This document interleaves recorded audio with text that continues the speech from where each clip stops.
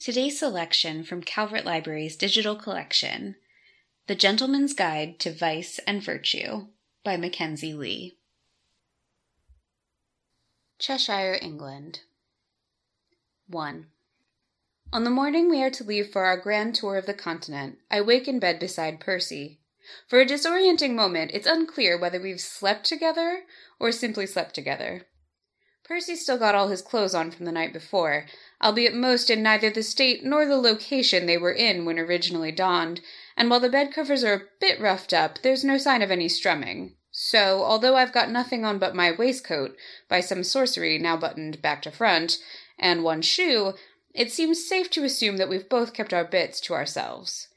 Which is a strange sort of relief, because I'd like to be sober the first time we're together. If there ever is a first time, which it's starting to seem like there won't be.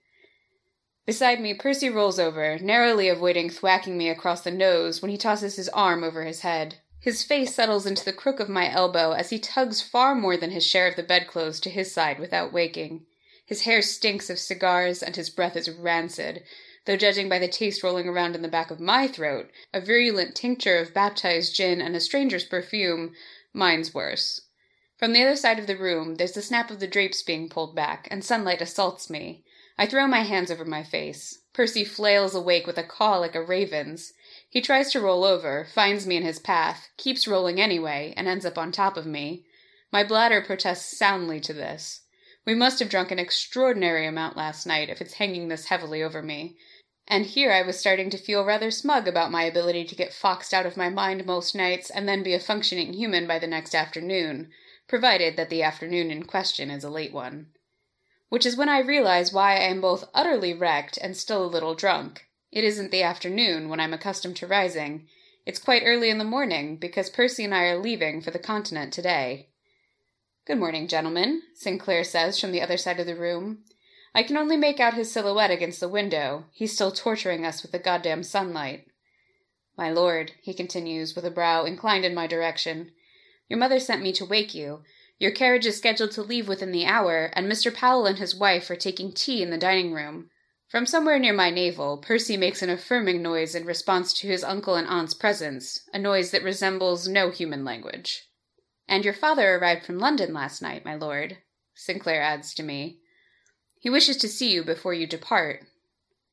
Neither Percy nor I move. The lone shoe still clinging to my foot surrenders and hits the floor with a hollow thunk of wooden heel on oriental carpet. "Should I give you both a minute to recover your senses?" Sinclair asks. "Yes," Percy and I say in unison. Sinclair leaves. I hear the door latch behind him. Outside the window, I can hear carriage wheels crackling against the gravel drive and the calls of the grooms as they yoke the horses.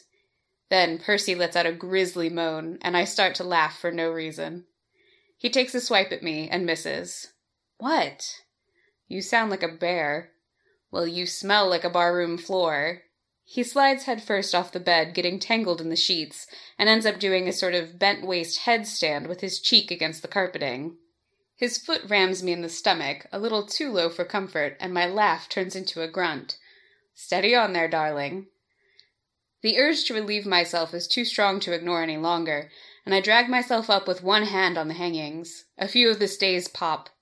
Bending down to find the chamber pot under the bed seems likely to result in my demise, or at least a premature emptying of my bladder, so I throw open the French doors and piss into the hedges instead. When I turn back, Percy's still on the floor, upside down with his feet propped on the bed. His hair came undone from its ribboned queue while we slept, and it edges his face in a wild black cloud. I pour a glass of sherry from the decanter on the sideboard and down it in 2 swallows. Hardly any flavor manages to kick its way through the taste of whatever crawled into my mouth and died during the night, but the hum will get me through a send-off with my parents, and days in a carriage with Felicity. Lord, give me strength. "How did we get home last night?" Percy asks. "Where were we last night? It's all a bit woolly after the third hand of piquet." "I think you won that hand." "I'm not entirely certain I was playing that hand. If we're being honest, I had a few drinks." "And if we're being truly honest, it wasn't just a few." "I wasn't that drunk, was I?" "Monty, you tried to take your stockings off over your shoes." I scoop a handful of water from the basin Sinclair left, toss it across my face, then slap myself a few times, a feeble attempt to rally for the day. There's a flump behind me as Percy rolls the rest of the way onto the rug. I wrangle my waistcoat off over my head and drop it onto the floor. From his back, Percy points at my stomach. You've something peculiar down there. What? I look down. There's a smear of bright red rouge below my navel. Look at that. How do you suppose that got there? Percy asks with a smirk as I spit on my hand and scrub at it. A gentleman doesn't tell. Was it a gentleman? Swear to God, Perce, if I remembered, I'd tell you. I take another swallow of sherry straight out of the decanter and set it down on the sideboard, nearly missing. It lands a little harder than I meant. It's a burden, you know. What is? Being this good-looking, not a soul can keep their hands off me. He laughs, close-mouthed. Poor Monty, such a cross. Cross? What cross? Everyone falls in immediate, passionate love with you. They can hardly be blamed. I'd fall in love with me if I met me. And then I flash him a smile that is equal parts rapscallion and boyish dimples so deep you could pour tea into them. As modest as you are handsome. He arches his back, an exaggerated stretch with his head pressed into the rug and fingers woven together above him. Percy's showy about so few things, but he's a damned opera in the mornings. Are you ready for today? I suppose. I haven't much been involved in the planning. My father's done it all, and if everything wasn't prepared, he wouldn't be sending us off. Has Felicity stopped screaming about school? I don't have a notion where Felicity's mind's at. I still don't see why we have to take her along. Only as far as Marseille. After 2 goddamn months in Paris. You'll survive 1 more summer with your sister. Above us, the baby kicks up his crying. The floorboards aren't near enough to stifle it, followed by the sound of the nursemaid's heels as she dashes to his call, a clack of horses' hooves on cobbles. Percy and I both flick our eyes to the ceiling.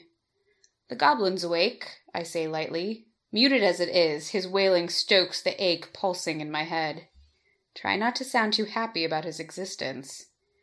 I've seen very little of my baby brother since he arrived 3 months previous, just enough to marvel at, firstly, how strange and shriveled he looks, like a tomato that's been left out in the sun for the summer, and secondly, how someone so tiny has such huge potential to ruin my entire bloody life. I suck a drop of sherry from my thumb. What a menace he is. He can't be that much of a menace. He's only about this big. Percy holds his hands up in demonstration. He shows up out of nowhere. Not sure you can claim out of nowhere. And then cries all the while and wakes us and takes up space. The nerve. You're not being very sympathetic. You're not giving me many reasons to be. I throw a pillow at him, which he's still too sleepy to bat away in time, so it hits him straight in the face. He gives it a half-hearted toss back at me as I flop across the bed, lying on my stomach with my head hanging over the edge and my face above his. He raises his eyebrows. That's a very serious face. Are you making plans to sell the goblin off to a roving troupe of players in hopes they'll raise him as one of their own? You failed with Felicity, but the second time might be the charm. In truth, I am thinking how this tousle-haired, bit off his guard, morning after Percy is my absolute favorite Percy. I am thinking that if Percy and I have this last junket together on the continent, I intend to fill it with as many mornings like this as possible. I am thinking how I am going to spend the next year ignoring the fact that there will be any year beyond it. I will get wildly drunk whenever possible, dally with pretty girls who have foreign accents, and wake up beside Percy, savoring the pleasant kick of my heartbeat whenever I'm near him. I reach down and touch his lips with my ring finger. I think about winking as well, which is admittedly a tad excessive, but I've always been of the mind that subtlety is a waste of time. Fortune favors the flirtatious. And by now, if Percy doesn't know how I feel, it's his own damn fault for being thick. I am thinking that today we are leaving on our grand tour, I reply, and I'm not going to waste any of it. 2. Breakfast is laid out in the dining room when we arrive, and the staff have already made themselves scarce. The French doors are flung wide, so the hazy morning sunshine flutters in across the veranda, curtains billowing inward when the wind catches them. The gold inlay along the scrollwork glows dewy and warm in the light. Mother looks like she's already been up for hours, in a blue Jesuit, with her lovely dark hair swept back in a neat chignon. I ruffle my fingers through mine, trying to work it into that deliberately rumpled look I usually favor, handsome in the "it looked like this when I awoke" sort of way. Across the table from her, Percy's aunt and uncle are straight-faced and unspeaking. There's food enough for a militia spread before the three of them, but Mother's poking at a single boiled egg in a Delftware cup. She's been making a valiant effort to reclaim her figure since the goblin wreaked havoc upon it, and neither of Percy's guardians is having more than coffee. Percy and I are unlikely to make any noticeable impact either. My stomach's still precarious, and Percy's finicky about food. He stopped eating meat a year ago, like some sort of extant Lent, claiming it's for his health, but he's still sick in bed far more often than I am. It's hard to be sympathetic when I've told him ever since he adopted it that unless he gives me a better explanation, I think his diet is absurd. Percy's aunt reaches out when we enter, and he takes her hand. They have the same soft features, thin-nosed and fine-boned, as Percy's father has in portraits, though Percy's got thick black hair that grows in coarse curls and defies wigs, queues, and anything fashionable. Percy's lived with his aunt and uncle all his life, ever since his father returned from the family estate in Barbados with a jungle fever, his French violin, and an infant son with skin the color of sandalwood, then expired. Lucky for Percy, his aunt and uncle took him in. Lucky for me as well, or else we might never have met, and then what would have been the point of my life? My mother looks up as we enter and smooths the wrinkles around the corners of her eyes like they're creases in the tablecloth. And the gentlemen arise. Good morning, Mother. Percy gives her a little bow before he sits, like he's a proper guest. It's a ridiculous pretense from a lad I know better than either of my actual siblings, and also like a fair amount more. The actual sibling present doesn't acknowledge our arrival. She has one of her amatory novels propped against a crystal jam pot, a serving fork wedged between the pages to hold it open. That'll melt your brain, Felicity, I say as I drop into the seat beside her. Not as fast as gin will, she replies without looking up. My father, thank God, is absent. Felicity, my mother hisses down to her, perhaps you should remove your spectacles at the table. I need them for reading, Felicity says, eyes still fixed upon her smut. You shouldn't be reading at all. We have guests. Felicity licks her finger and turns the page. Mother glowers down at the cutlery. I help myself to a piece of toast from a silver rack and settle in to watch them volley.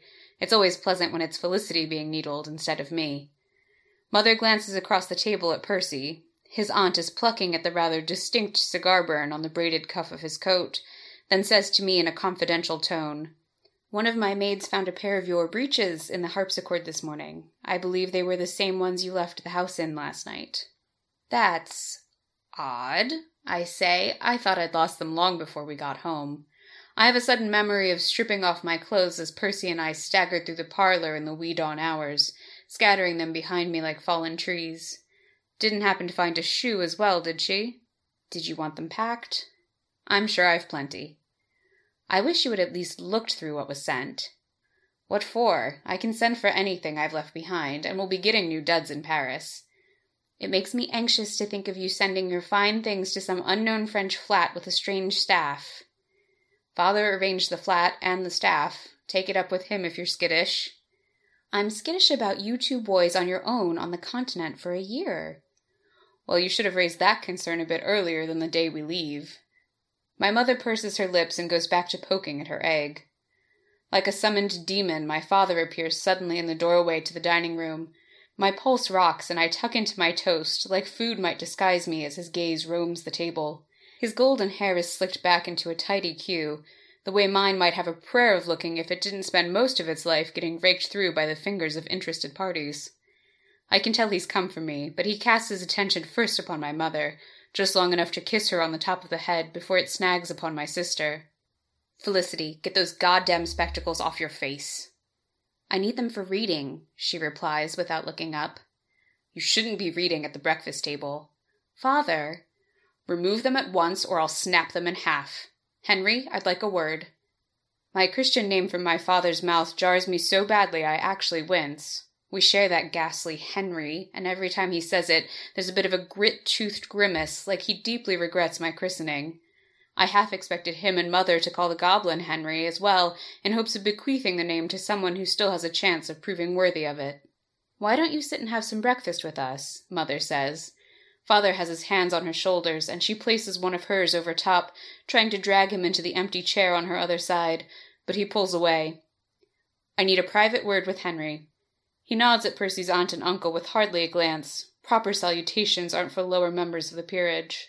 The boys are leaving today. Mother tries again. I know that. Why else would I wish to speak to Henry? He lobs a frown in my direction. Now, if you don't mind. I toss my napkin onto the table and follow him from the room. As I pass Percy, he looks up at me, and his mouth curls into a sympathetic smile. The faint freckles he's got splattered below his eyes twist up. I give him an affectionate flick on the back of the head as I go by. If you enjoyed this chapter and are hungry for more, this title is available in ebook and audiobook formats through Libby by Overdrive and Hoopla. If you're enjoying Book Bites, please don't forget to follow or subscribe wherever you get your podcasts. And if there are books or genres you'd like to hear, email us at calvertlibrarybookbites@gmail.com. Visit calvertlibrary.info for more information, and stay tuned for more Book Bites.